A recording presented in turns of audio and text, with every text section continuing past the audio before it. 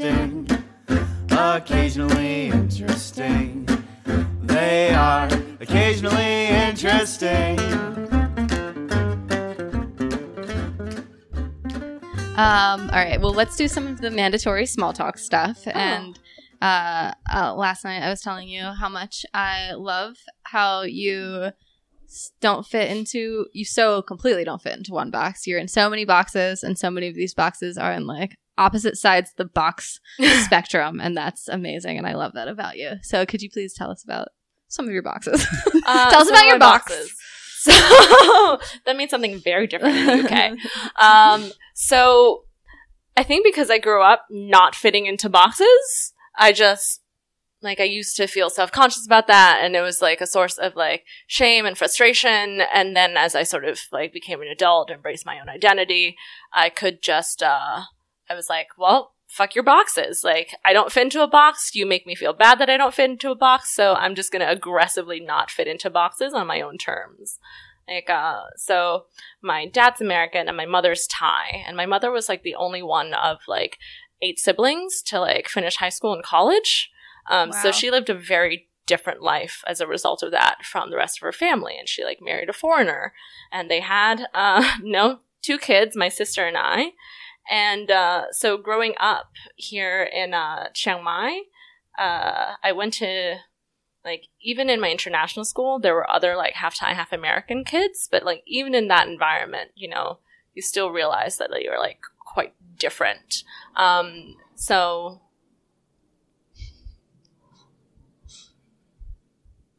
I've decided I'm keeping airplane noises in my own podcast because it's just going to be, like, a charming quirk.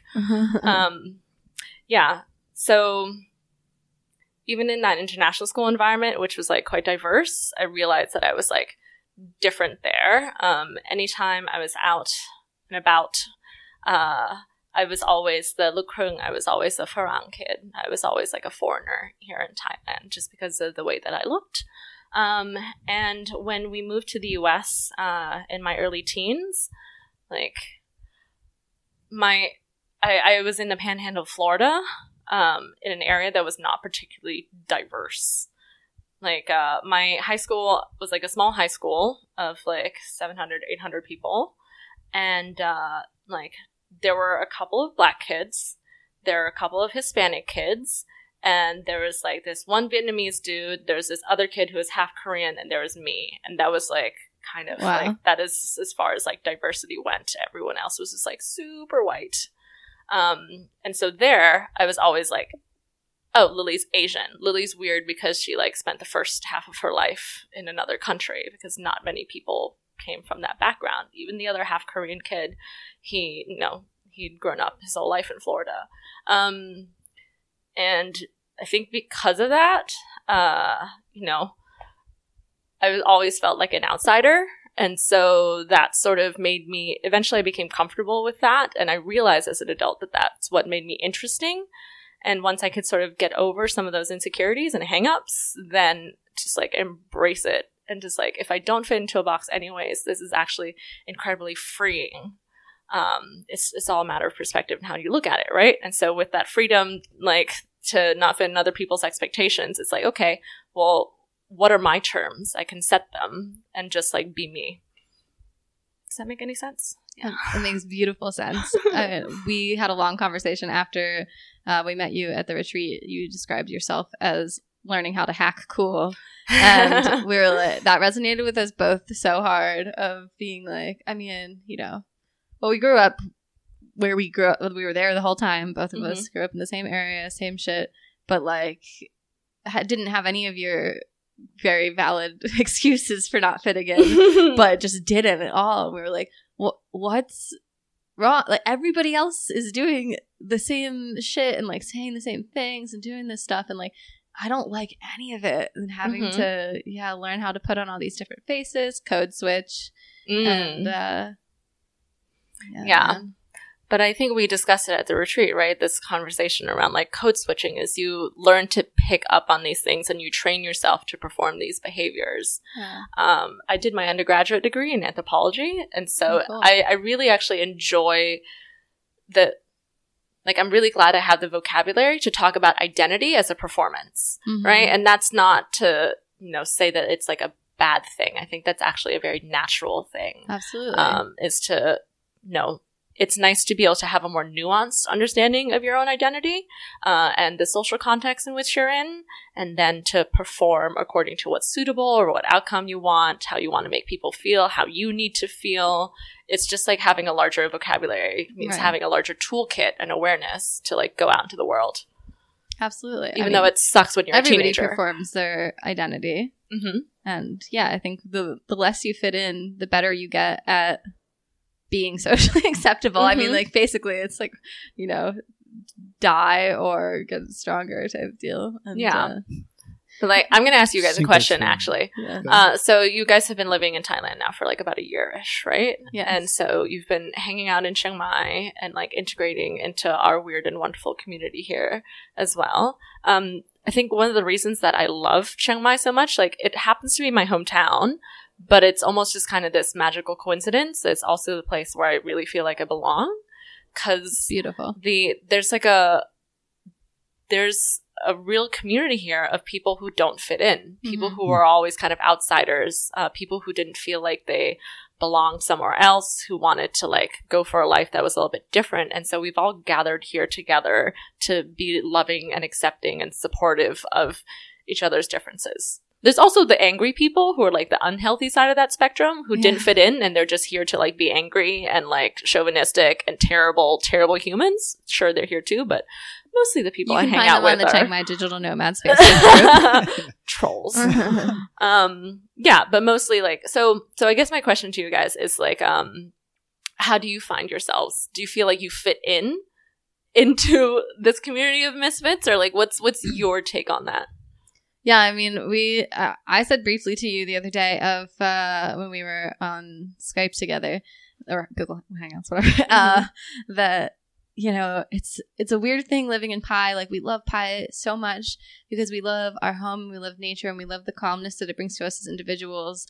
But God, we want to be around the people in Chiang Mai. And like every time we come to Chiang Mai, every time we meet just our favorite people we've ever met in the world. And that has pretty much never happened in Pai. I mean, no, there's some there's some great people in Pai. Do any of our Pai friends listen to our podcast? I don't know. Well, if they do, there are plenty of decent humans in Pai. Fred, who was on our podcast, I think that it's is interesting a great to see how we definitely find it easier to connect with Chiang Mai groups than with the Pai groups. Yeah, always and instantly. I mean, I find it easier to genuinely, like, I'm so genuinely interested in developing relationships with with Chiang Mai people faster and like more seriously than like any place I've lived, any type of people I've met before, and like meeting Chiang Mai people in all different types of like groups and circumstances. But yeah, just that the vibe that attracts your tribe here in Chiang Mai is just it definitely it feels easier to make friends here, friends who I actually want to be friends with. Right, not just people you just interact with due to proximity. Right? People who like I want in my life regardless of location, and like just want to be around, want to know. It's been easier here than anywhere else in the world. Yeah, but I mean, I think it's kind of self-selecting too. Like Chiang Mai attracts a more driven. I don't know if that's the word. I was thinking the word driven earlier today. I was thinking about this. And there's a different type of drive in Pai, but I think that in terms of, I don't know, where we're at in our lives and where we see our future going, the Chiang Mai type of drive seems more suited to, sort of really building a relationship with rather than just being next to. Yeah. But it's a tough thing of like really loving. I mean, my whole life, other than Ithaca, where I went to college, I've lived in cities, big cities. I've lived in all the biggest U.S. cities. And, I guess I've always kind of thought of myself as a city girl. And then Pai is by far like the least city place I've ever lived. Yep. And just, oh my God, how much it reduces my baseline level of stress and anxiety to be in the place that is just peaceful and nature and quiet is fucking astounding. How just calm and like default good I feel. I think it would be fantastic to build a digital nomad community in Pi. Yeah. Right. A little semi-self-contained bubble of digital nomads in paradise. Right. Or like Chiang Mai people who wanted to come up for a month or like whatever. Yeah. Or we find a bit of jungle and we hear like that's still accessible to Chiang Mai and we build our little commune there. I absolutely 100% think that's a fantastic idea. Close enough where you can still easily get to Chiang Mai when you need something that's Chiang Mai or, you know. Yeah. This kind of like actually exists. There's a community down in Chiang Kien Way. It's called like Nana Jungle. It's also jokingly called the Farang Farm. Nana Jungle, like the restaurant? Maybe I'm getting my names mixed up. Whatever. That's where our friends live right next to Nana Jungle. We go to that restaurant all the time. I don't know about that. I think it's called Nana Jungle, but yeah, it's basically it's the property like sits near the mountain, and it's less than 15 minutes drive into like Nymannhammon or into the old city. Oh, nice. But once you're out there, you're like surrounded by nature. And I have a friend, she's one of the other teachers at my pole dance studio, and she like gets really anxious. Like she has always had to deal with like really bad anxiety and like depression. And for her, just like moving out there, like her life, I could instantly tell from her demeanor, like the week after she moved into that place, that she was like more sound and more happy just to have that space that she could retreat to. Yeah. Yeah. So I definitely get you that feeling of just like, I need my place of peace and serenity. I never knew that like I told you I'm like extremely sensitive to sound to the extent that all my life everybody asks if I'm autistic. I guess sensory overstimulation in general, I guess it seems to definitely affect me differently than people, and always has.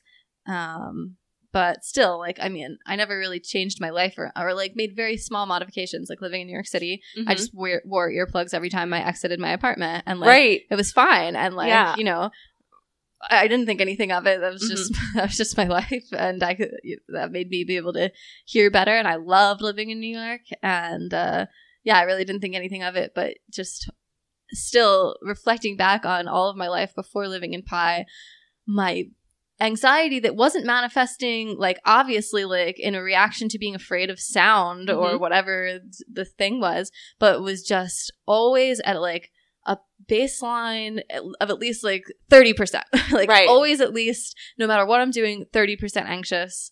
And now operating at like 2 to 3%. What a different. How about you? What are your feelings on like Pi versus Chiang Mai, and like what do you get out of Pi? I was daydreaming about building a digital nomad community. What? Did you repeat the question? How about you? What do you? You're Chiang Mai versus Pi, and what do you get out of Pi? I don't like cities as much. I like having good music around. I like having like. Well, we definitely have that in Pi. Places to go at night if I want to be social, like that are sort of my type of people. I like having hikes nearby. Are all of these listings? Are you describing Chiang Mai? I'm describing Pi. I don't like the traffic of Chiang Mai. I mean, and Chiang Mai is by no means, as far as cities go, I mean, it's totally drivable. It's even pretty. It's walkable. Like we moved from Philadelphia. We moved to Chiang Mai first. We were here for a little over 2 weeks before we went up to Pi, and we're planning on staying in Pi for a month. Now it's been a year. But we moved from Philly to Chiang Mai, and we're just like, wow, this is like a perfect city. This is really great. Then ended up being in Pi for 6 weeks. Came back to Chiang Mai, and we were both like, what the fuck? Like so overwhelmed. At that point, you know, we didn't really know either place all that well, so we were kind of just seeing the superficialness of it all, and we had gotten to know Pi well enough to get a little bit of level deeper. So what we were seeing was like there are pockets of communities up there that are pretty cool.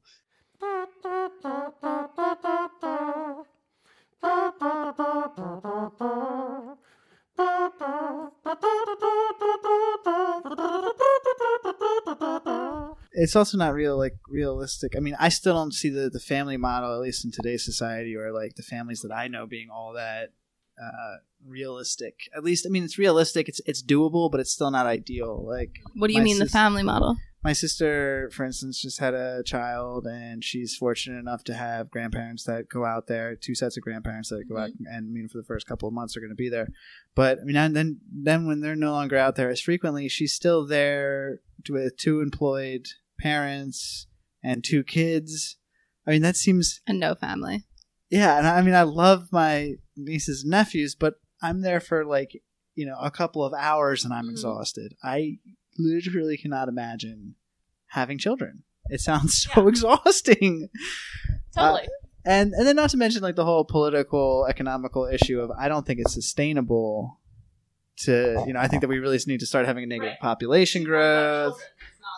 Yeah, it can't be. I mean, it can't be.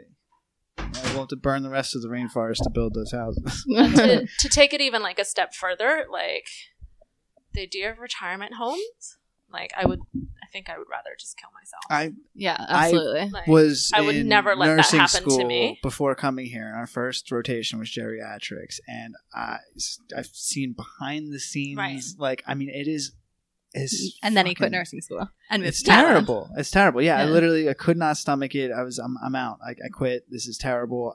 And I was going to wealthy retirement homes and like and you're talking like just it was terrible. That like the whole like epidemic of like loneliness amongst our like aged population, right? Like, if we don't want that to be our future, like let's build a better model. Something. Like I love this idea that I think like they do it in like the Netherlands where they have like cheap or free accommodation for like young people to like college students, like young people to basically come live in the retirement community. Yeah, I think that's awesome. Wonderful. Like, why can't we have more of that? And the thing is, people don't need their individual homes, right? Like, rather than like a specific facility that's created to like bring together all the old people, let's just like riff on a model that worked fine for like literally for fucking ever. Just like the whole community, the village takes care of the young people and the old people. I also think like our generation and the ones recently before us, a main motivation to have children is just the fear of not having someone to take care of you when you're older. I mean, like so many people will give that as their reason for having kids. Yeah. It's so sad. And, like, and also like, I mean, I can understand wanting to have like, I wanted to get Chewy a dog friend because I didn't want to have one dog, and I can understand that same argument for a child as well. Like, like 2, they can play together, they'll grow up together. That's great. But if in a communal living situation, they'd have many built-in friends of that nature. So you wouldn't, it kind of destroys the whole reason to have 2 children. And that needs to happen. I mean, it boggles my mind that nobody's talking more aggressively about that to begin with, because if the population continues to grow the way that it does, I mean... But we already see that naturally happening in countries where... Yeah, but they're already talking about, like, women are... In the United States, we're starting to see a slowing down of the population growth, and we're already talking about the negative economical impacts that that's going to have. I mean, and that's... Why aren't we talking about how that's not a sustainable model of economic production to have that be... Right. If we need to start planning on the macro level. But the thing is, we're having this conversation about how industrialized, like, quote unquote, developed nations, right? We're seeing this model. It's happening. It's happened. We see like Japan, we see like Italy. It's happening in the U.S. It's happening in many other countries, right? We're not like the replacement rate is like no longer happening. So you have a large older population, but then you have all these people who are also freaking out about migration. Right. And so, excuse me, like the rest of the world where this development hasn't happened yet, you can replace rather than like birthing your new people, you can import them from other places and they want to come. And then that will sort of happen. It will I guess I'm not an economist, but it seems so fucking obvious. Totally. And like the only barrier to implementing that just seems to be widespread racism. Yep. Yeah. Just like, because if we can just be a little less racist and just integrate that into our economic policy, like surely that's better. It's like the solution is there. Lily for president. So I was born in Jakarta. I was born in Indonesia, so I can't be president. And even though I have U.S. citizenship. Rude. Yeah. That thing. Birther nonsense. I feel, again, widespread racism. Yeah. I also wonder, I mean, I think that having like micro communities is a necessary portion of the solution. And I wonder at what sort of scale would be most like sort of mathematically efficient of how large communities should be. They do actually have like a model for this so looking at different primate groups, and I think it's like the degree, like there's like brain size relative to group size. They have a model for that within biology. And so for humans, it's like something like 150 people. Like we can only actually feel like empathy and connection to about 150 individuals. And that's kind of our maximum. Anything beyond that, that's when you need to have like other social mechanisms. That's where you need to start having like, like rule of law and shit like that. Interesting. Very interesting. But yeah, smart people have figured some of that stuff out. I also have heard stuff about how that's like part of the theory for why we have such widespread depression and anxiety is because there's so much comparison now, and you're getting to actually see the very best people, whereas previously in a group of 150, every single person was going to be the best at something. And now that is definitely not the case. Like very few people are the best at anything in the whole scheme of the world. But it's also just like we don't connect in the same way. Oh, absolutely. We have this like going back to like, how we shape the economy through policy, right? We have this economy that is dependent upon people leaving their home and spending the majority of their time working. And then like they're supposed to like the rest of their life is just this extra shit, like all that stuff that used to be the foundation of our society, like people like knowing their neighbors and knowing other people in the village, and even things like nice things like going to church and like going to the farmer's market, these things that seem like super idyllic, actually like these are the tethers of our society and like our like social well-being and feeling included. Like, not for everyone it's not necessarily going to church, right? But there's some variant of that within your cultural context. You actually you kind of need it. Absolutely. You 100% need it. I think a lot of the problems today are if we sort of destroyed those social connections, like religious is a great example of, we kind of threw the baby out with the bathwater with that one. We should have really replaced it with something, anything, and we have yet to really come up with a viable solution or replacement to that. Right, but like all the decisions were made to like further growth and progress and like prosperity. And so, I think to vilify all of it is like too much, right? Because we do live in an age of like great abundance. And it's like, it has honestly been like, it hasn't worked out for everyone equally, right? But all those decisions to sort of further the economy, I think we're as individuals are definitely the beneficiaries of that. We have great privilege. But yeah, it's like, okay, we did that, and now that hopefully, can we learn something from that and like try to do it better, actually? I read a great quote by Stephen Hawking today. You remember what it was? Sounds better with quotes than I am remembering verbatim. Give me the gist. It was, so a concept that, I forget where we really first introduced to it, but the idea that the point of work and technology should be to eliminate drudgery. Oh yeah. And the concept, like, so, if all your basic needs were met by, say, technology and robots, robots did the farming, so nobody had to be a farmer, so nobody, the robot, the trash collectors, so all these kind of occupations were no longer there, and you never had to be sort of just doing mindless tasks anymore. There's Stephen Hawking's quote went something like, if there's no longer drudgery, there's no longer this work that needs to be done, and everybody's basic needs are met, where there's two ways to go. Either you're going to have a sharing of those resources that are the prosperous, the outcome of no longer having to do this work, or you're going to allow free market forces to take advantage of that and make it to a smaller driven profit to an isolated group of individuals, and will basically kill one another. Have a greater disparity between rich and poor. I never knew that Stephen Hawking was even that vocal about politics, let alone such a socialist. Yeah. It was interesting.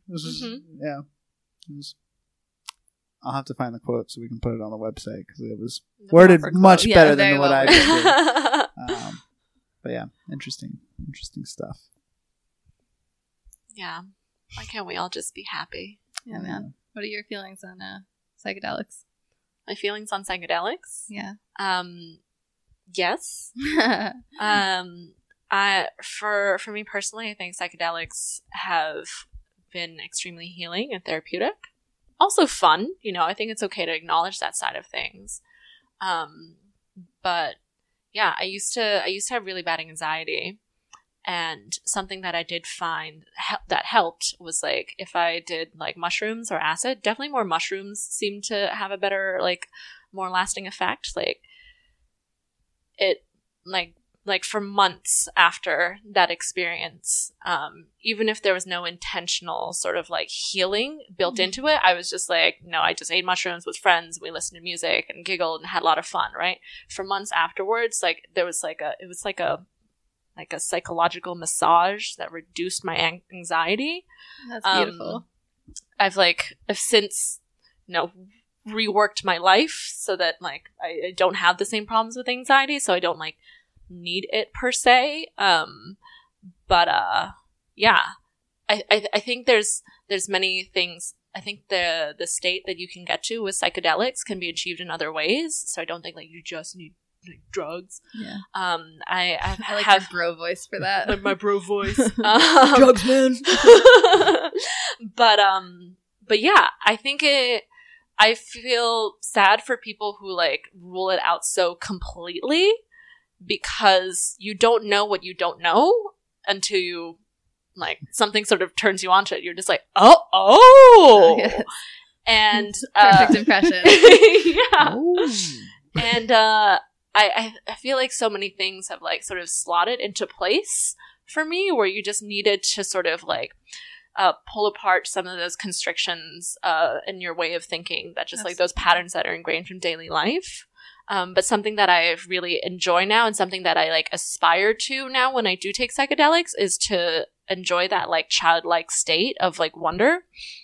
I remember this one time, my a friend and I were in Pi, and when we went and grabbed some mushrooms, we grabbed them from these people who had previously sold them to us for like a group of like 6, and this time there's just 2 of us. So whether they were just stronger, or whether we actually like there was some mistranslation there, and she thought that we were once again buying enough mushrooms for 6 people, and it was just like 2 teeny tiny girls.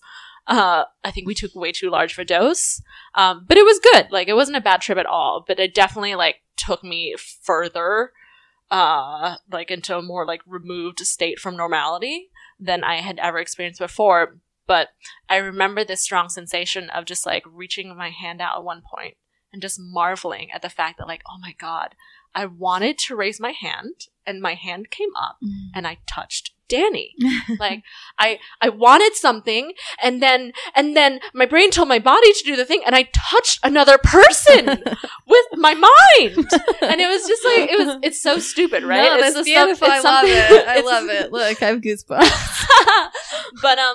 But when you sort of can stop and like appreciate those things, Absolutely. I think it feels like, for me, it feels like becoming like cosmically aligned and appreciating like the really, really like base level things, like those things, like when you think about like the fact that we are like made of stardust, right? That like every like atom in our body, like that was like forged in the fire of a sun, like literally, right? Like all these carbon molecules had to happen from suns exploding and shit, and it just all happened to and now here wind we are its way. making a podcast. Yeah. Balls of exploding suns. And in your normal daily life, like there's no room to really, I think, feel that, because it's also like a bit too much, but it's really nice when you can create that space where you can feel those very profound things, when you can revert to that childlike state where everything is wonderful, everything is new. I enjoy it. How would you describe feminine energy? How would I describe feminine energy? So you and I, Jen, were at a women's sharing circle the other day.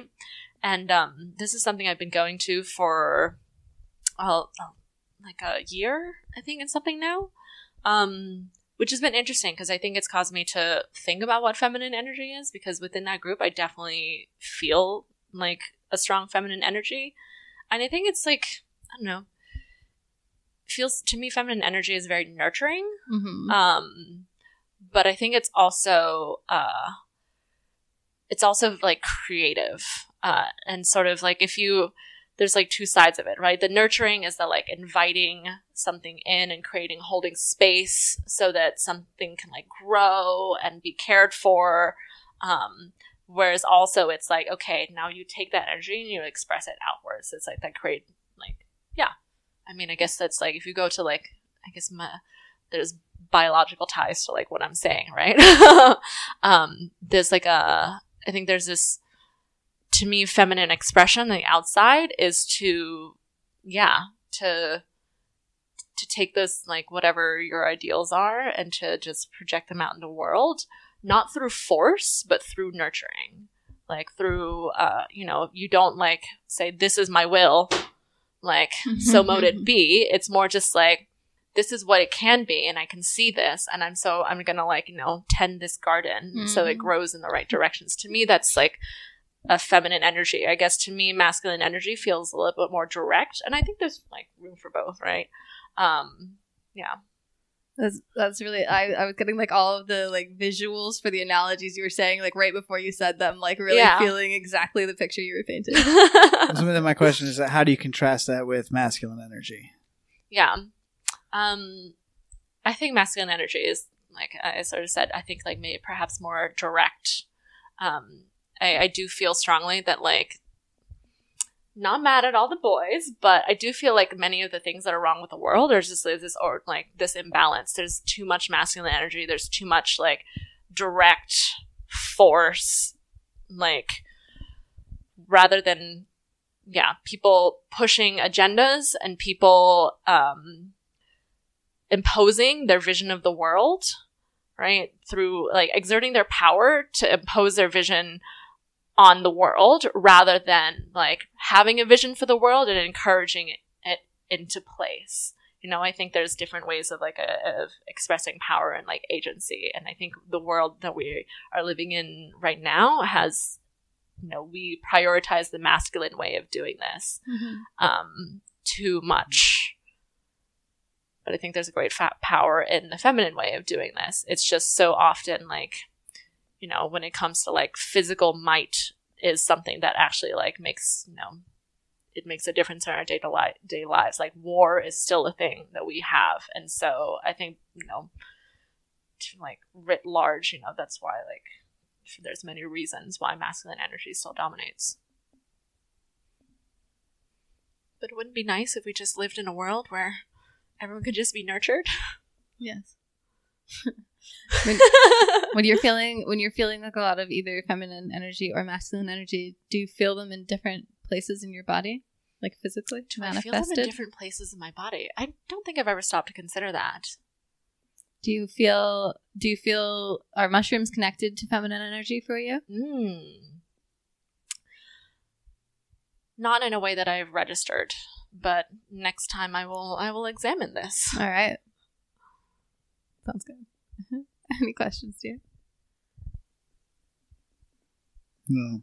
I like the idea of sort of pruning the garden. I think that the best way to convince people, besides art, is to live a life that is virtuous, and then other people seeing that you're the benefits of the way that you are doing something. Other people be like, oh, well, maybe I should do stuff that way as well. Right. And it's sort of like, yeah.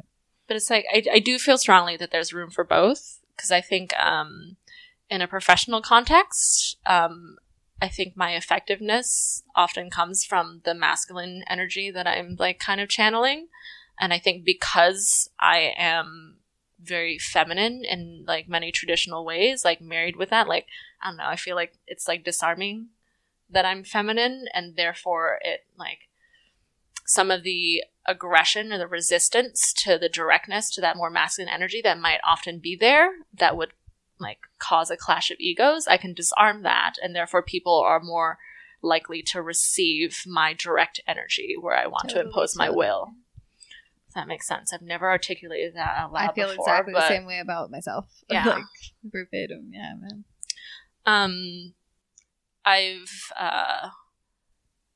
had discussions with people about this, whether, so I don't know, I haven't read into the literature, but I have a friend who's definitely autistic, super social guy, but like his social skills have been hard won. He's one of those autistic people who genuinely likes people, but also he has many of those like kind of classic Asperger's traits where he's like really good with like numbers and problem solving and like seeing patterns and things like that, and not so good with the social cues.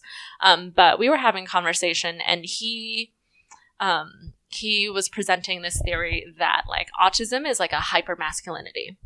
It's when you have many of these masculine brain trait neurotypical things that are just like to the extreme. And I don't know where I'm going with this, but like, but it's interesting to think of it then that way. That resonates with me. Yeah. It seems like that makes sense. Absolutely. Checks out with your other data points. Yes. Yeah. Because so this is something we've spoken about before, right? Offline, is that I've recently come to sort of self-identify as autistic. And it's been interesting since I sort of had this thought to sort of like go through my family tree and like think about like my relatives and sort of where we may fall on this so-called spectrum. And like I have a cousin that I'm very close to. She's like one of my best friends, one of my favorite people in the world, and I worked with her for a bit. And I think she and I are very similar. And I strongly suspect that she's like autistic as well. Her youngest brother is actually like diagnosed with like Asperger's. But I think because she and I, we're women, and so we were enculturated the way that women are. So we learned many of these things that women are supposed to know, where we're taught a lot more intentionally things about social nuance. And so, we're less likely to be diagnosed because someone has come along to help us over some of those hurdles that men might not be.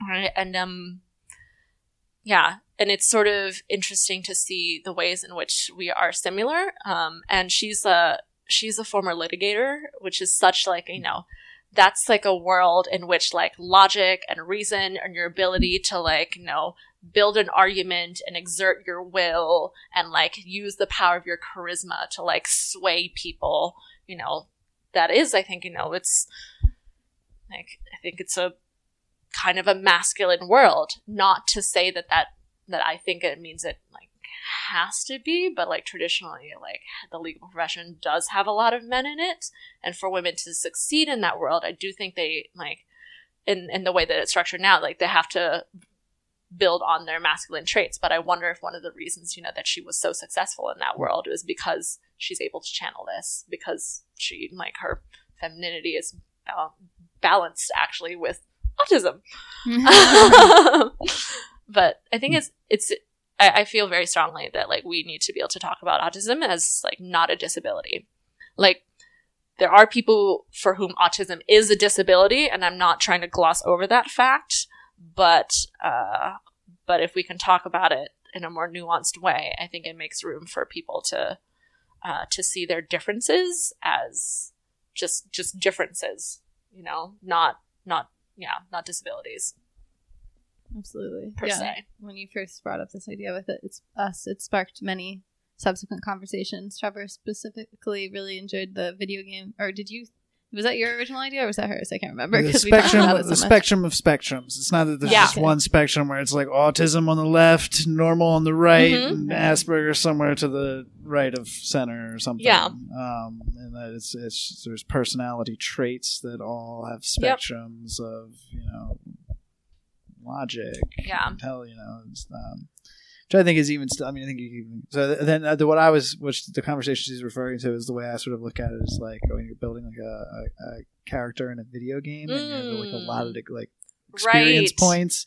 You can put those experience points in any category that you want. Like, but if you put it all in intelligence and none in like social, if you're playing Skyrim, you won't be able to talk to anybody in the game.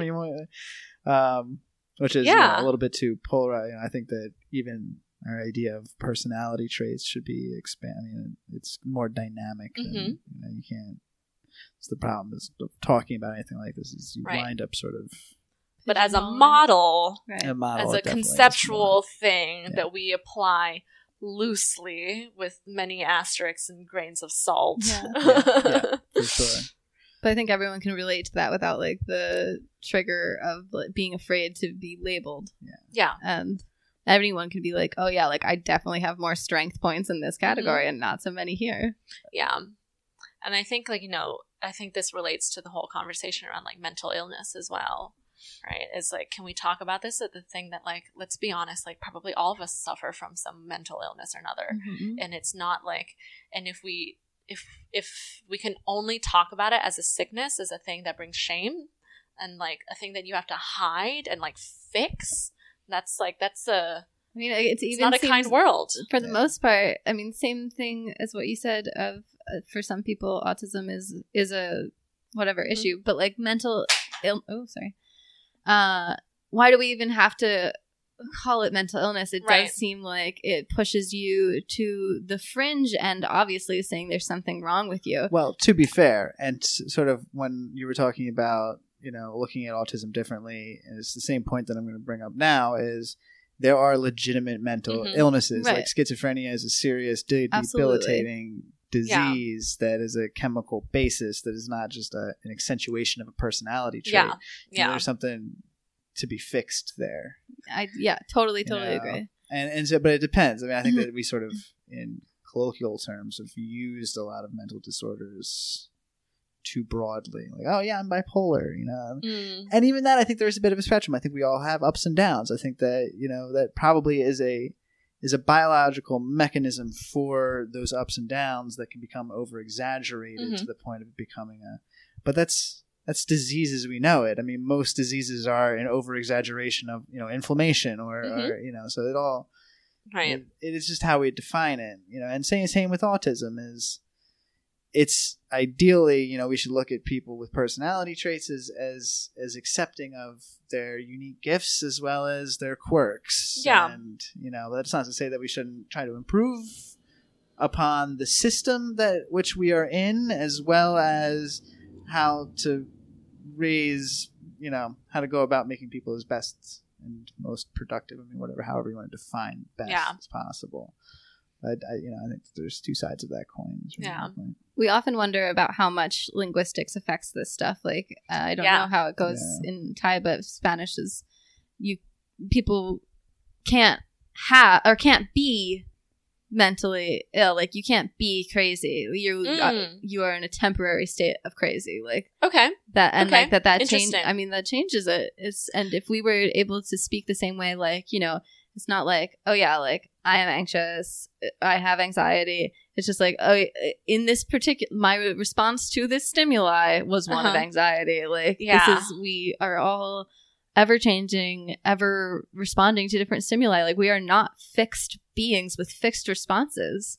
Yeah. What was the story I believe you told about the going back to linguistics and autism? Yeah. Were you the one saying about you could speak in English but not in Thai? Yeah. So I met this lovely lady who was helping me out with a cat rescue situation, and so she's Thai, and we were chatting, and she was telling me about her child who is autistic and was recently diagnosed, and her child was for a long time nonverbal, and so this Thai child raised in a Thai household now speaks English because the resources in the the education system that was able to accommodate this child was English. So now this woman is having to learn English so that she can communicate with her child. And so she's like, on one hand, she's like super happy that her child is now able to verbalize and is like much more likely to be able to engage in the world and like live a happy, wholesome, fulfilling life, right?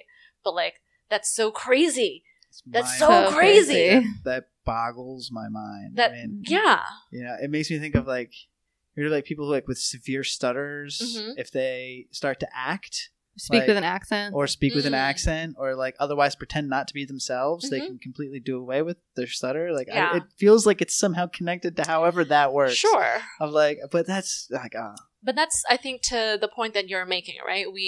It's useful to have these tools and models and ways of looking at things, but we can't become over-reliant on that because we have no concept of, we really don't have any concept of how things actually like happen when they go into our brains, right? We are biological beings. We have these brains and we can like know all these things and like we can like learn about ourselves and continue to explore that. But we're not capable of actually mapping out all of like the level of like interaction and connectivity, right? So to say that we can like it's not like 1 + 1 = 2. There's just too many variables. So yeah, it's not. That's why we should, you know, hopefully not be too pedantic about it all. Do you think some people are better than others? I like some people better than others. I prefer some people better than others. I try to be my most compassionate self. And she's on the left. This is a speech. Exert my judgments on people. I've debated with people the whole idea of like cultural relativism a lot because that's such a fundamental thing that when you're studying anthropology you have to discuss, and especially as a child of two cultures, like, you know, growing up people always ask me like, oh, what do you like better, Thailand or America? And I'm just like, it's not even apples and oranges, it's like apples and grapes. Like it's how the fuck do I even like answer apples that and question? Puppies. Yeah, even further, right? And so it's like what are some people better than others by what metric, by like what lens? We had a anarcho-capitalist on the podcast. Listen to the episode 24, and his test, whether he'd heard about this, whether if you're on the right or the left, is how you answer that question. If you give a speech defending your answer, you're on the left. If you say that, if you say yes, then you're on the right. Yeah, if people can be inherently unequal. No, if you say the word yes, you're on the right. If you give a speech, you're on the left. Yeah, right. I gave a speech. I think it's interesting. I mean, but going back to my video game example of, you know, you have these experience points that you can divvy out through personality traits. I mean, I think it's reasonable to say that some people were just born with more experience points to be divvied out than other people, and if that makes somebody better than somebody else, I mean, but like there's a difference, right? Because there's a potential, then there's the expression of that, right? Which some people just aren't as smart, but they're more hardworking, they have more energy, they're better motivated, whatever. Like, even though they're in like intellectual capacity, but so you could also, maybe lesser, they achieve more.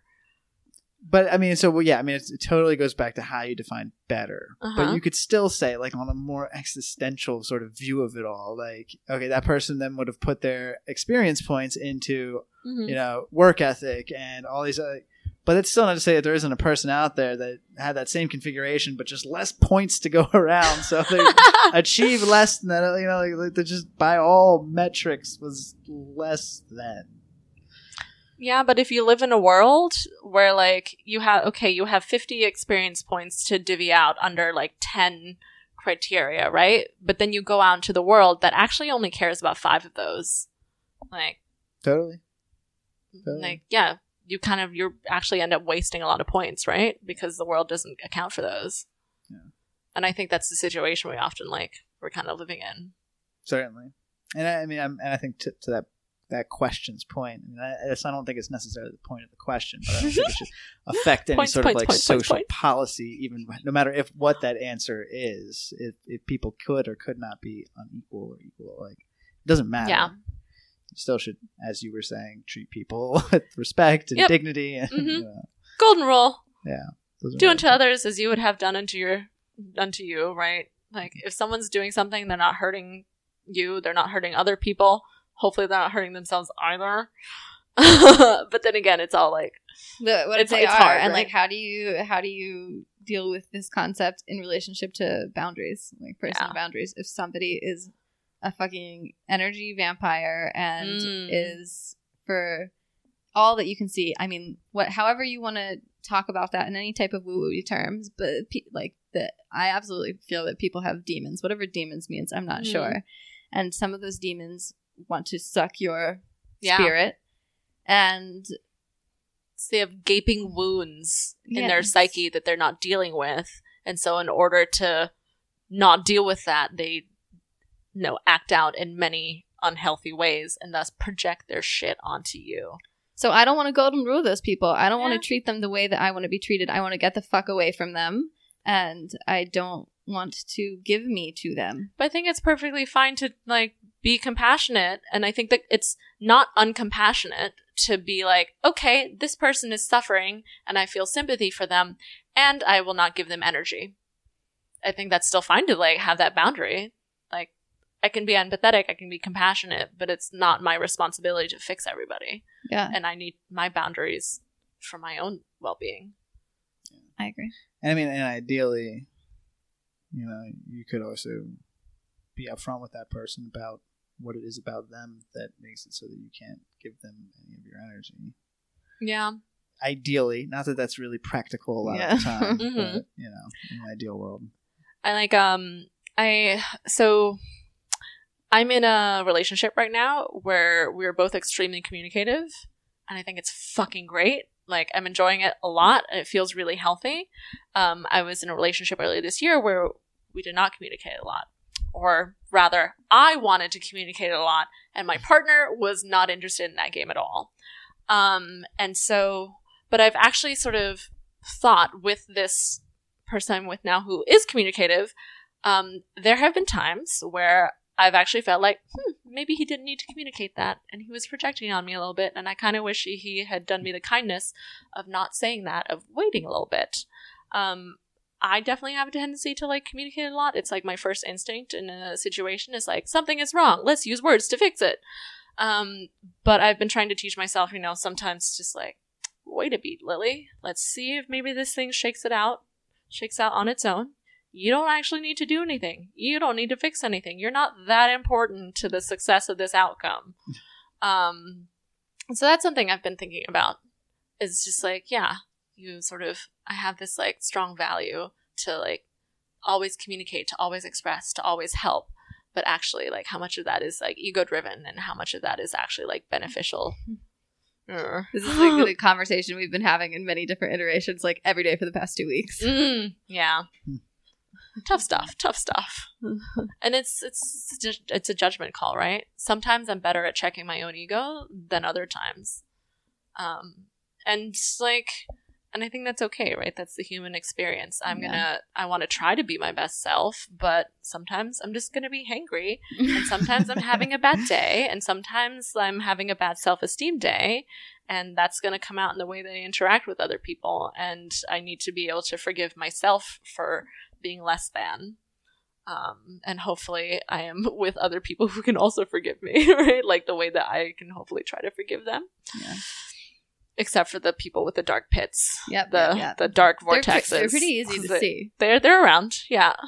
I mean, I don't think there's much confusing them with someone who's having a bad self-esteem day.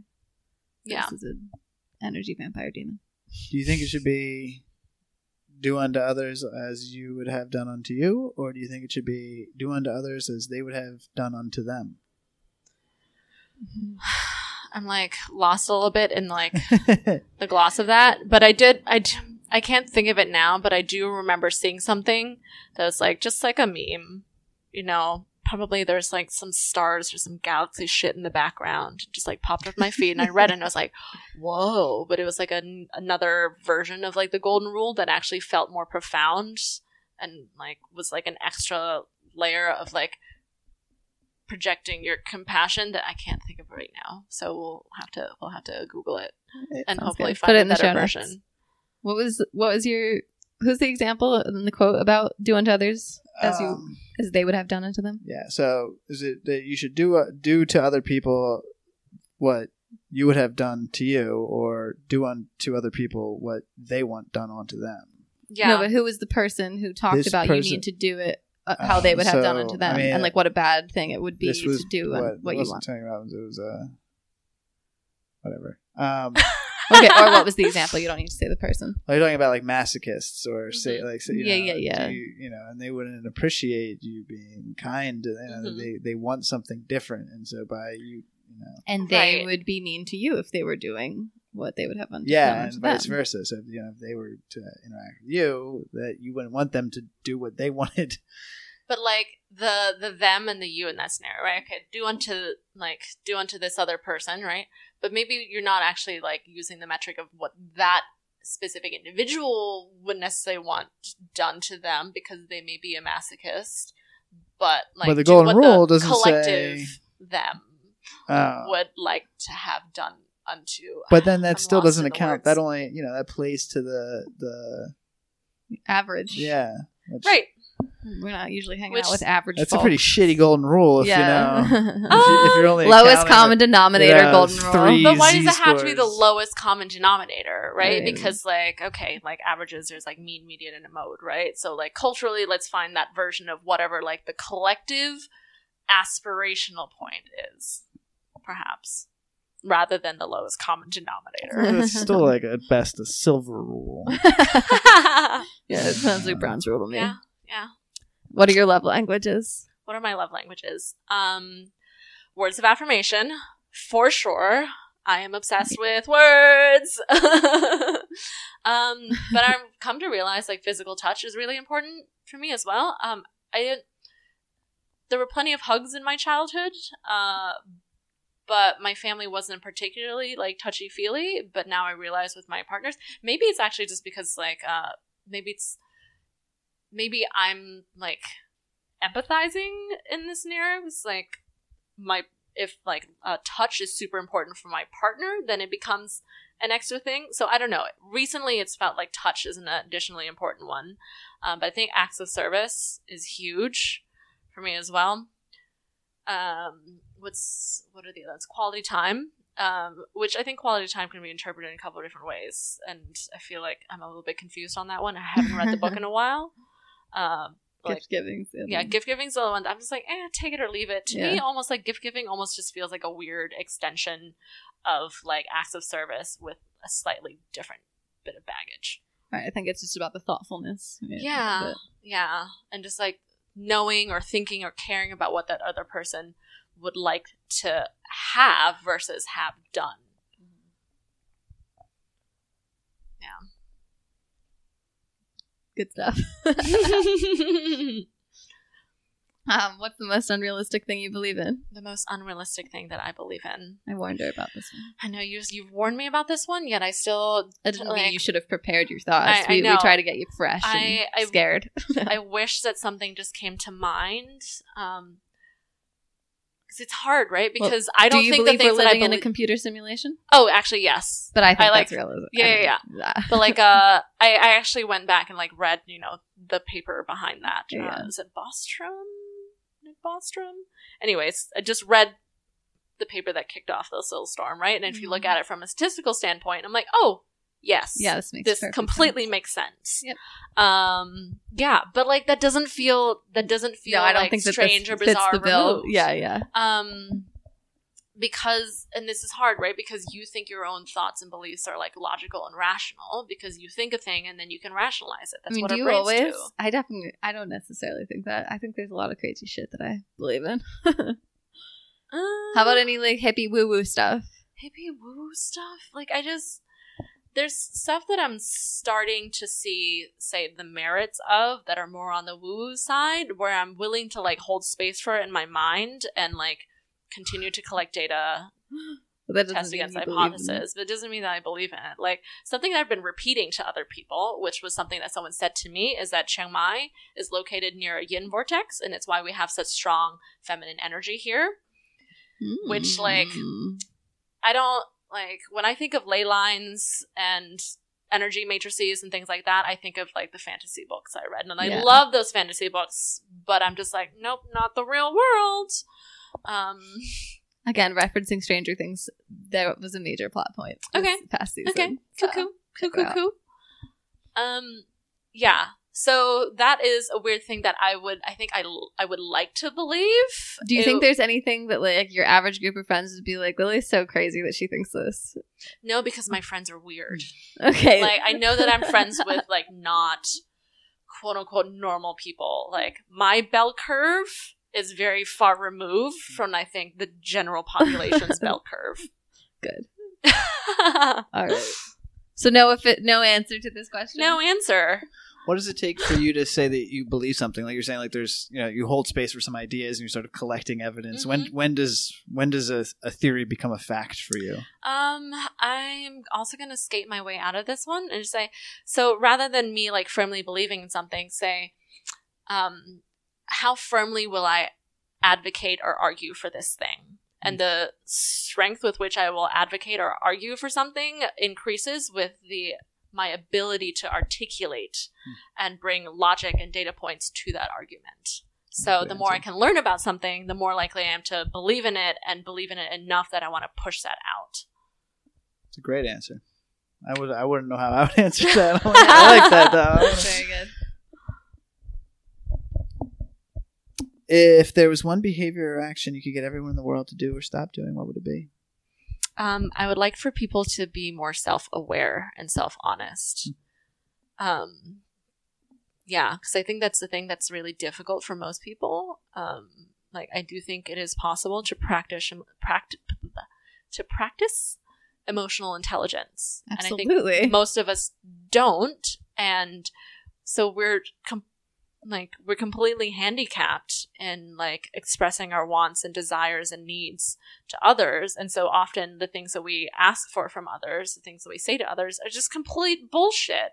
And like, we do all these unhealthy things because we are not being honest with ourselves. And so if as individuals, we can fix that internal communication, that would vastly improve our interpersonal communication and lead to a better world. For sure. How do you do that? Improve your emotional intelligence. Did you ever see somebody who's maybe not acting with the highest emotional intelligence and they seem so oblivious to the fact of that? It's like, and then you wonder, like, I wonder if I have some sort of major gaping. Totally. Yeah, because if they can be so oblivious to it, then there must be the possibility that I am also oblivious to whatever your pogo.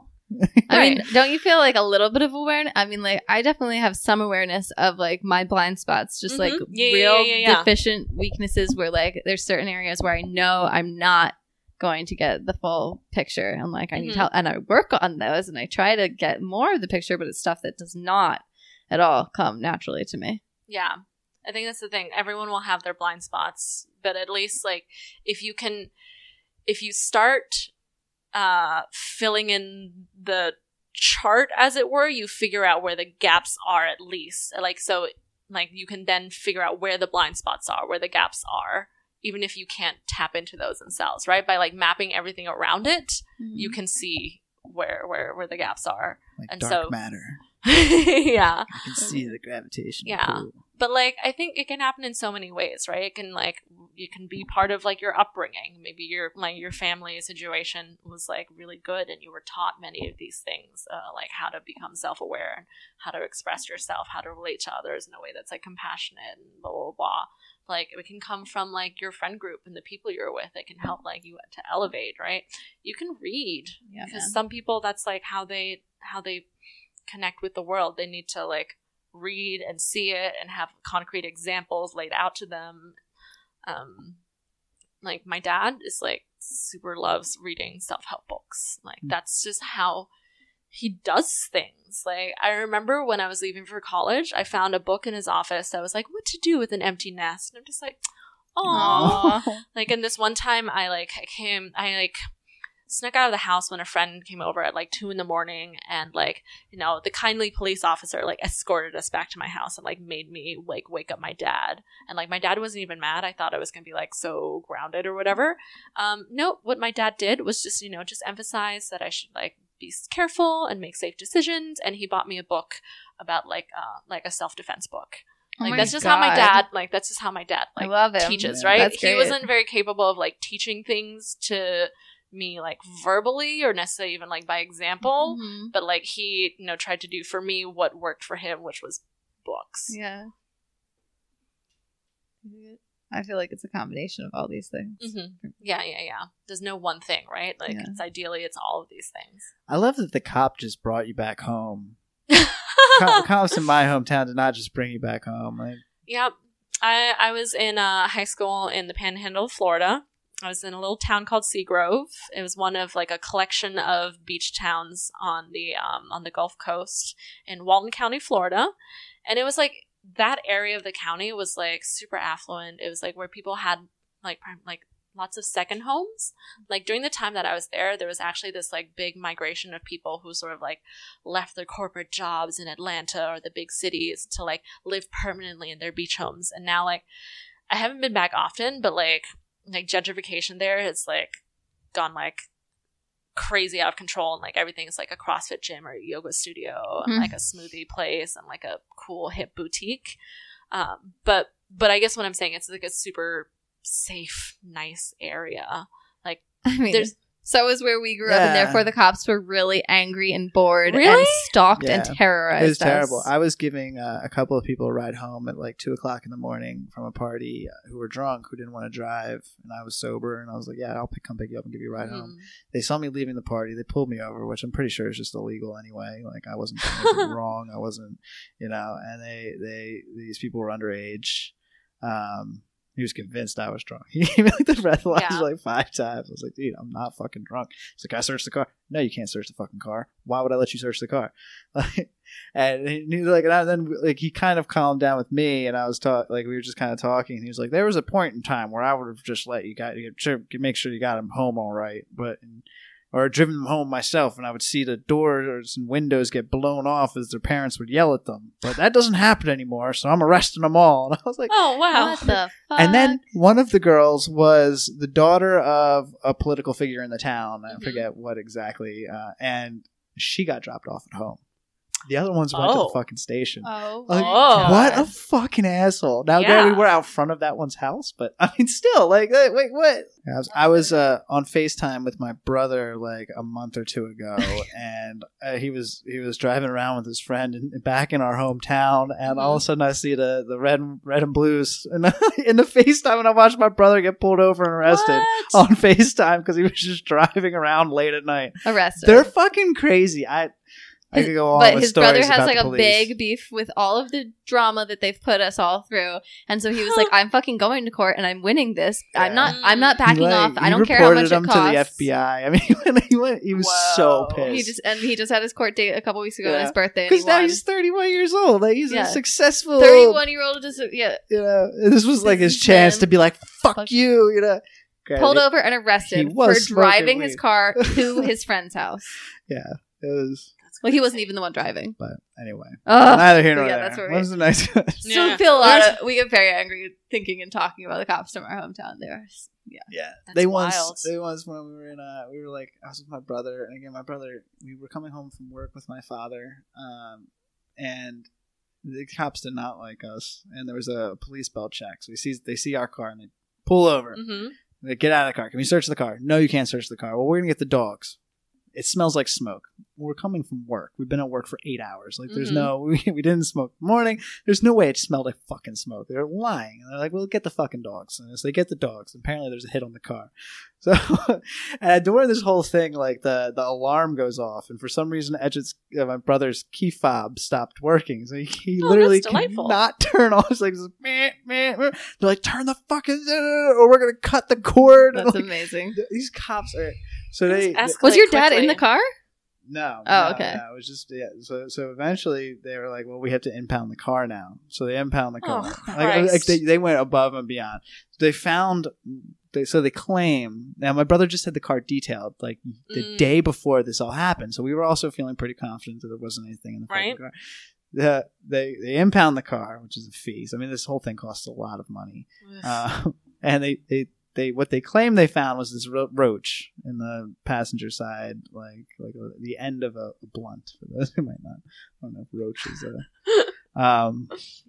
yeah. So How all are of they that, fucking like, hours and hours of just nonsense, calling a dog in, like, I mean, fucking craziness. They're vindictive motherfuckers. Yeah. Our town is like 5 square miles. Yeah. I mean, like, They get brand new force. police cars every other Right. year. Like, I mean, there's some shifty shit going on. Like, and the way, like, so they would bust these kids for pot, and then they had like a drug task force. Like, this is a fucking, and because they would get money, because the federal government divvies out money based on quantity of arrests, not necessarily quality of arrests. So if you can just get a whole bunch of, asshole high schoolers selling weed to one another to all rat out one another, and it's so fucked up and warped, isn't it? That's the way the system is set up. Like surely if the police are there to protect us, then like if it's like to protect and serve, it's like, hey, your role within the community is to like watch out for everyone and try to like shepherd them along the best path and be like, hey, stern warning here, do this, not that, because I am around and I am watching you. Like, why do you need to, like, up the ante so much? I mean, I don't think that there should be undercover police, like, not normal, like, town police. There's no reason why you should have an undercover police. Like, and we both got tailed on multiple occasions by undercover police. I mean, fucking, like... but there's absolutely no point to it. Like you said, like, I'm here and I'm watching you is a deterrent, and one that's sort of worthwhile. I mean, honestly, I'd be curious to see how a society would function without police at all. But I mean, maybe like you reduce the amount of police by 90%. So if there's a home invasion, there's still the threat of somebody coming. But the difference isn't just necessarily in the number of police. It's like how they're trained and what their incentives are and what their targets are, right? Berkeley, California is the only place that requires a bachelor level education to become a police officer, and their rate of, I mean, they don't have any of this fucking racism, blah, blah, blah. I don't necessarily agree that that's like the best metric, because I think I'm a big advocate for like vocational training. Like not everyone needs to go to college, but it's the training. And the thing that I've I forget what documentary thing that I was watching, but like they actually like watched what the training was for somebody to get pulled over, right? And the training that like a lot of police in America are receiving are like it's so extreme. They're trained to expect these like ridiculous, out of control, crazy scenarios that like they're that much more likely to like escalate the situation, because rather than reading it as like the fairly normal response, they've been trained in how to handle the extreme crisis situations. And so they kind of like make that leap far more often than they necessarily need to be. And I think part of it's like, I believe part of that is because there's, training is like required, and training is like arguably a good thing, but like what are the incentives and like what's going on with that as well? Like what kind of training are they receiving? Are they receiving training in how to deal with people with mental illnesses, say, right? Because that's something that is severely deficient. But it's like when you have all that money and it's being pumped into stuff, and you have like, people see that as an opportunity to be like, oh, I'm just going to come up with this like training program for police, and I'm going to like profit off of that. And if their motives are just like money, not rather than like, I want to make society better, then it's just this. I'm not sure that you can kind of separate, like you can train a group the best training that you could possibly give them. But when you give somebody that type of authority over another group of people, like I think you're inherently going to have this corruption, and that's what I think. I think if you want that, because there's an imbalance of power. Yeah.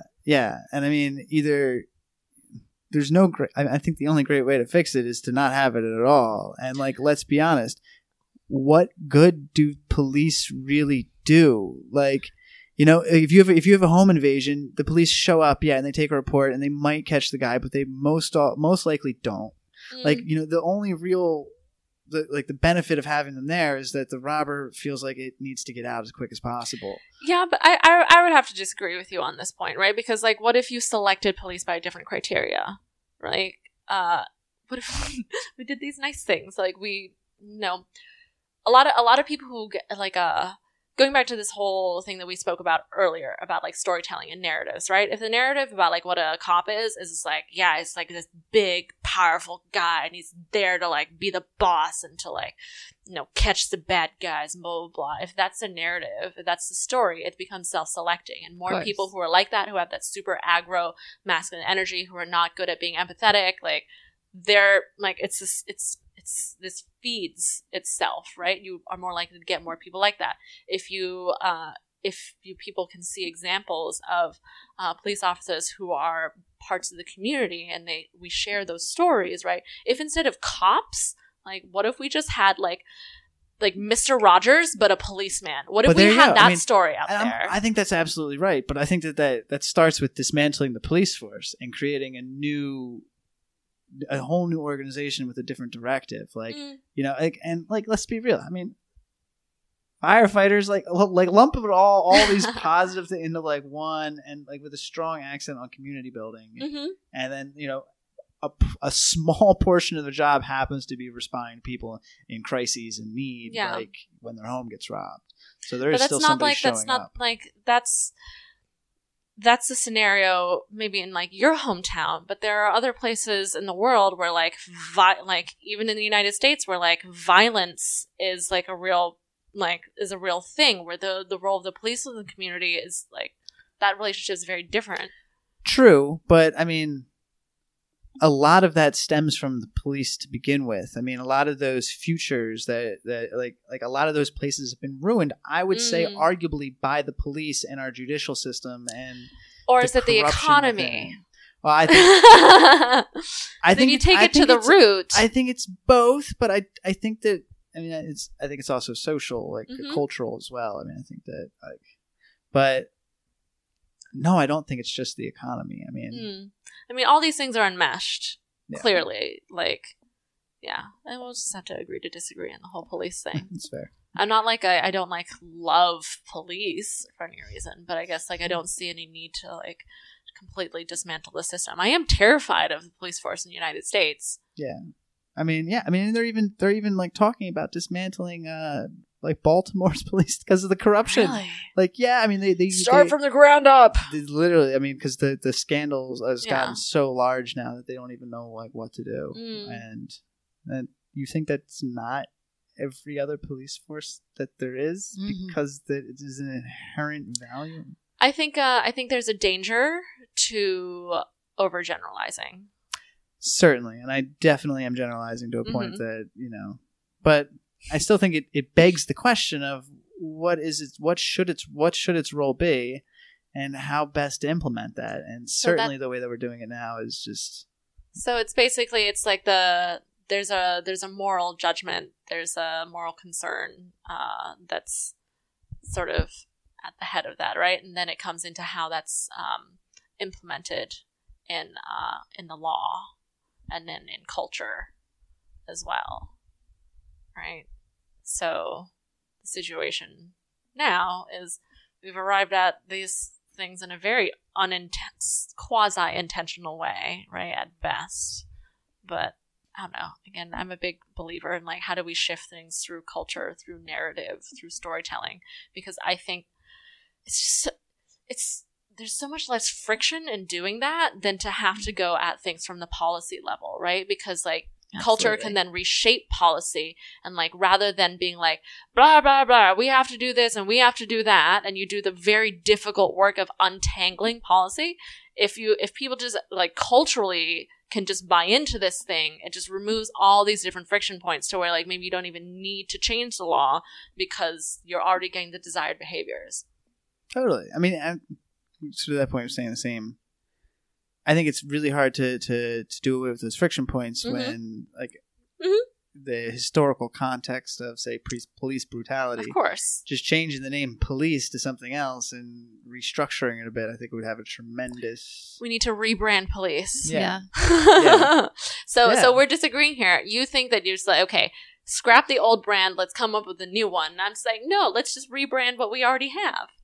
Yeah, but I think you definitely need a new job description. I don't think that... You know, I think that if to protect and serve, great job description. The rest of it, do a fucking way with it and have more community driven action and call it something totally different and move on. All right. I like it. That was good. What is the most annoying thing about people? What is the most annoying thing about people?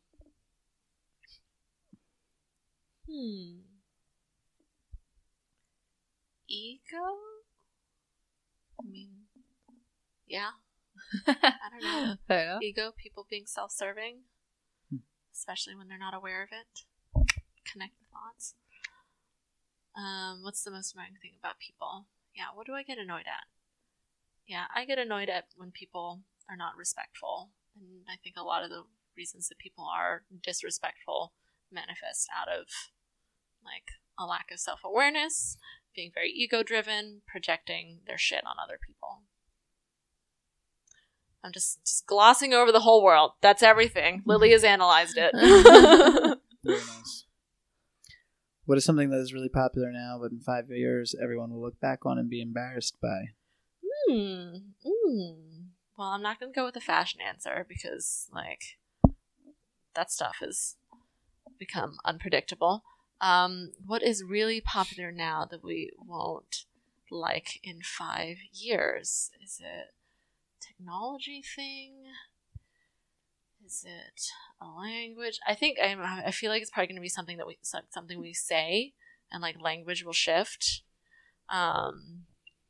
It's like maybe it'll be something to do with like how sort of like PC culture and like wokeness shifts, right? Because there's things that, like I said before, that I thought I was saying the woke thing, right? I thought I was saying the correct culturally sensitive thing, where I was like, oh, Lily, that was straight up fucking racist because you have educated yourself and you have grown. And I think we're hopefully on this path where we are all collectively growing, and that we will groan at like how juvenile our way of like thinking and reasoning was previously, because we're all holding each other to a higher standard. Something like that. Yeah, I think we're always looking back and being embarrassed about that. That's normal, right? Yeah. Because otherwise, have you watched Friends recently? Have I watched Friends recently? Yeah. No, but that's like not not something that has like necessarily aged well, right? I think for the most part it has. But it definitely, there's some moments where you're like, ooh, that would not fly now. Okay, so I'm not saying that like racist grandparents are okay, right? But I do think there is cultural relativism. I do think, it's okay to sometimes say like it was a product of its time. Totally. And in that moment, like Friends had a huge cultural moment. Yeah. It was not perfect.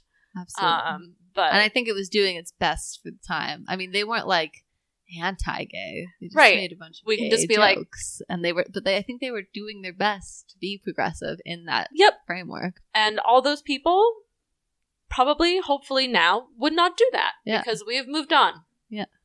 Yeah. Learn from our past. What is your favorite thing about yourself? What is my favorite thing about myself? I think I really value my intelligence. Yeah. Because I think a lot of other things stem from that. If I pick one thing, I will say that. We accept your answer. Yeah. Thank you. Thank you. What is the book that has most influenced your life? This one feels easy to answer. The Subtle Art of Not Giving a Fuck by Mark Manson was definitely a book that was like a turning point in my life. Like, there are many parts of my life that were already gearing in hopefully a better direction, but that book, I think, sort of helps many things click into place for me. And I was always someone who was too anxious, who gave too many fucks, who gave like too many fucks about the wrong things. It was not good with boundaries. And like, so this is funny. This takes us back to the previous anecdote, right? So I was in this space where I was like running my family's bed and breakfast. I was working for my cousin's like legal technology startup. I was basically involved in like 2 different family businesses, right? Which is just like, there's just always emotional entanglement. There's always something that feels personal. So it's just harder sometimes, right? And I was in a relationship, right? And this person was living in Thailand. He was visiting me. I was in this transitional phase where I wanted to move back to Thailand, but I wasn't there yet. And like things felt really, really fucking hard. And I had a flight that was delayed. I'd flown with Frontier Airlines, which is terrible. Yeah. The most uncomfortable seats I've ever sat in my entire life. And our flight was delayed. I'm in the airport in Silver Spring, Colorado. And like I was supposed to be taking time off so I could spend time with my boyfriend who had like flown all the way from Thailand to come hang out with me in the US. And I had like work shit that I needed to do, and I was feeling super resentful. And like I called my dad and I was super upset. And my dad, so typical, was like, maybe you should go to like the airport bookshop and like see if there's a book that like can like help you with this. And I was just like so mad at him. I was like, oh my God, Daddy, you're just like so unhelpful. Aww. This is ridiculous. But then I went to the airport bookshop, and in bright orange was this book, and I picked it up, and it changed my fucking life. And I was like, oh, damn, my dad was right. Yeah. That's a good ending. This is the most popular answer on our podcast. Really? Yeah. I think it's a life-changing book. You've read it, right? No. Oh. I didn't ever hear about it until like our third podcast guest or something. Yeah, we should definitely.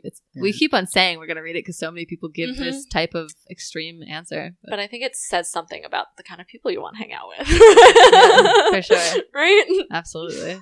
Put it on my to-do list. I'll download it. All right. We have a Kindle here. What is your most embarrassing story from childhood? From childhood. The one that comes to mind is like so stupid. Yes. And it's also extra stupid because I'm pretty sure no one else noticed. But it was this thing that like, you know when you're like, you're going to sleep and then your brain just is like, hey, do you remember this like, no, super embarrassing thing that we did like X years ago? And it's like, hey, let's think about that. Like, I don't know why it like has stuck in my brain that it still exists. But I don't know. I was probably in like second grade. And my mom had gotten me these pajama bottoms that had Minnie Mouse on them. And I loved them, but they were a couple sizes too big. But I insisted on wearing them to school. And we were in PE and we're playing, what's the game like? So one person runs over to the other side of the room and they come back, they grab somebody, and then they both run, and then you come back and you keep building this chain. Right? I don't know. Maybe it has a name, maybe it doesn't. So we're doing this in PE. I was like the second to last person, right? And usually like PE, I could like do well. You know, I was like, I like to run. I had a lot of energy as a kid.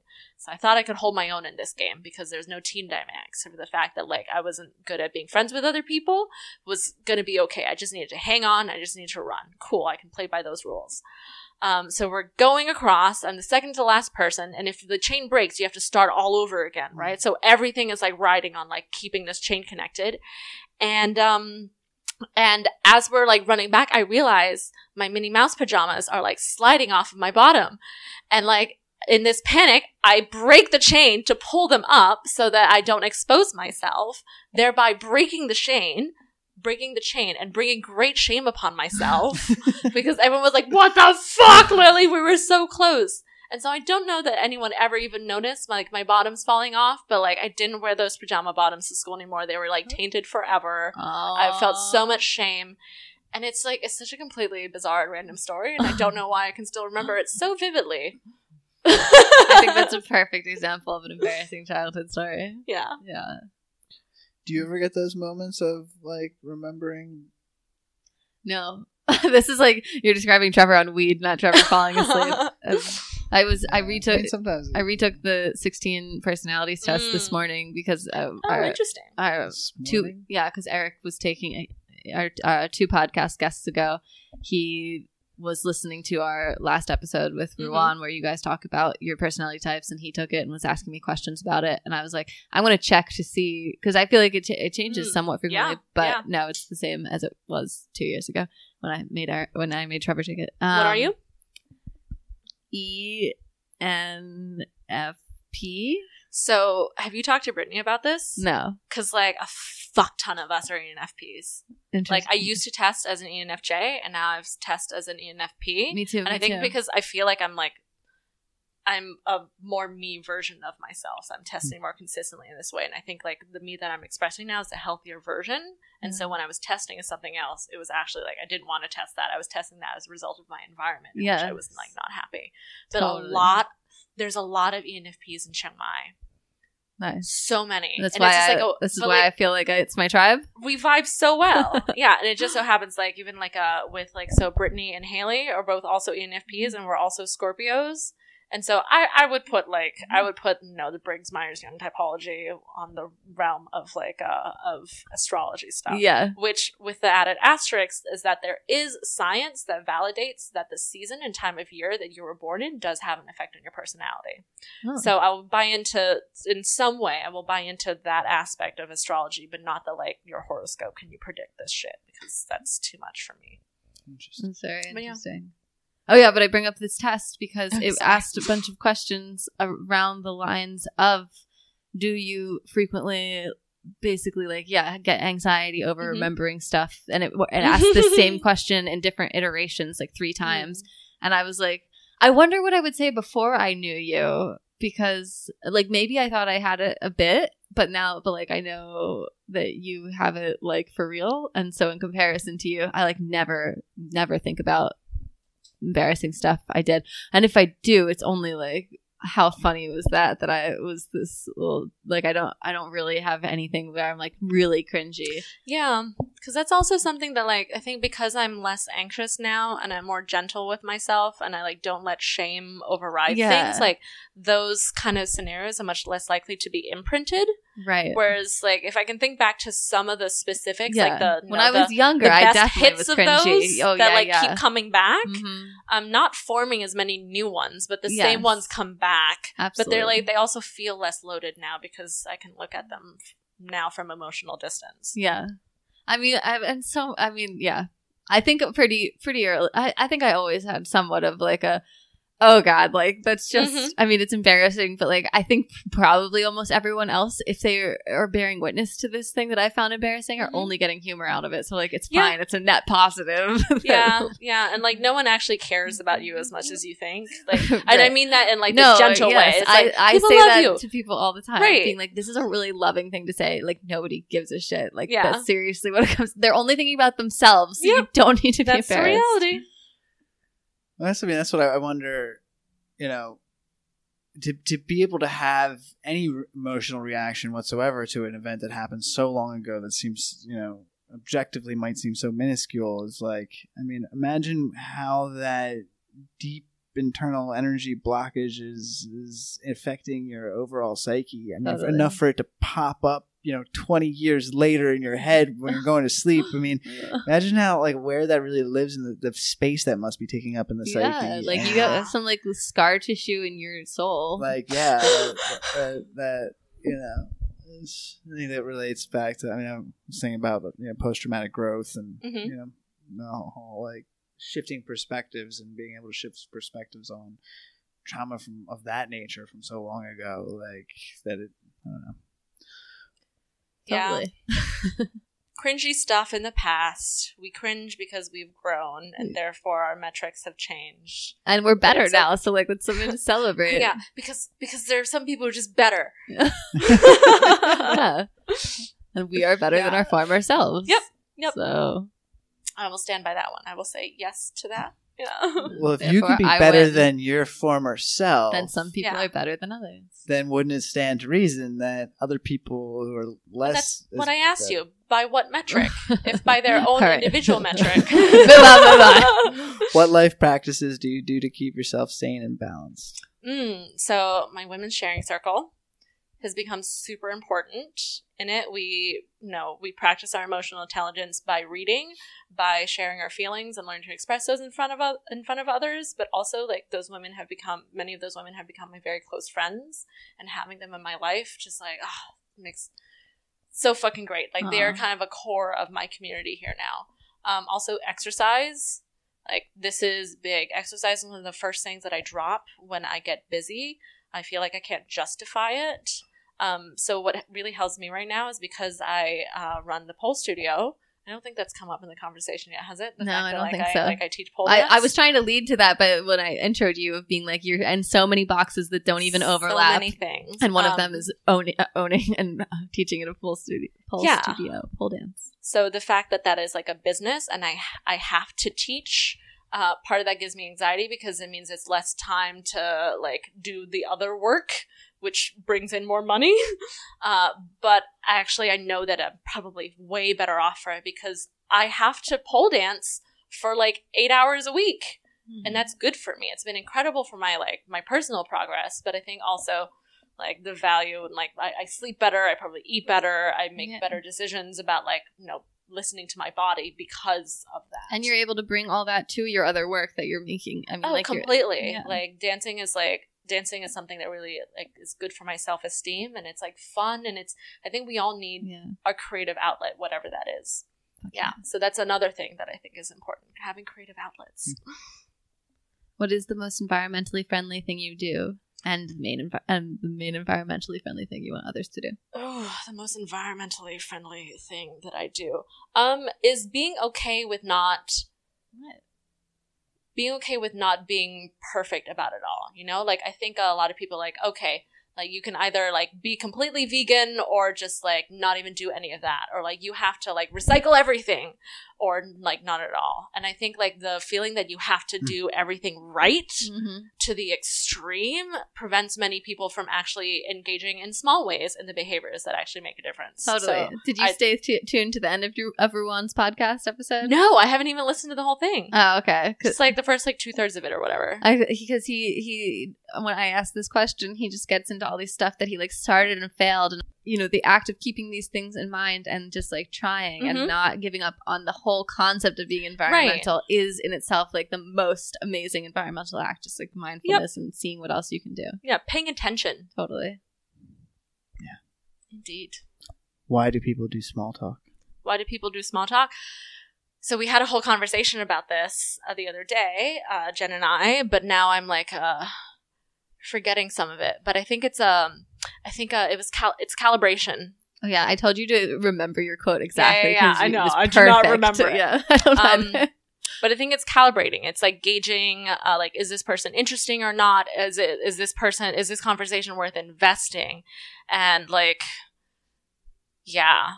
And so I think it's like completely normal and sensible to start out with some of that, because you don't want to like jump into something that like, the other person isn't prepared for. You have to work up to it. Calibration. Where can people find you that you want to be found, and anything like that? So you can find me at lilybruns.com. That's LILYBRUNS. It will be in the show notes. Yeah. .com. As you noted to me before, I have this blog post on there, the one blog post I have on there so far, which is about like, I've just given up all semblance of any separation between my personal and professional lives. I'm just bringing my whole self to everything. So that's where all my projects are linked from, and you can like hire me, and you can find out what I do, and you can find my pole studio, and like find the Instagram that I have for my cats, everything. Nice. All my boxes are up there. Woo! All of them? Many of them. All right. Well, thank you so much for coming on. It's been great to talk to you. And I love you guys so much. We love you. We're so happy we found you. Bye. Bye.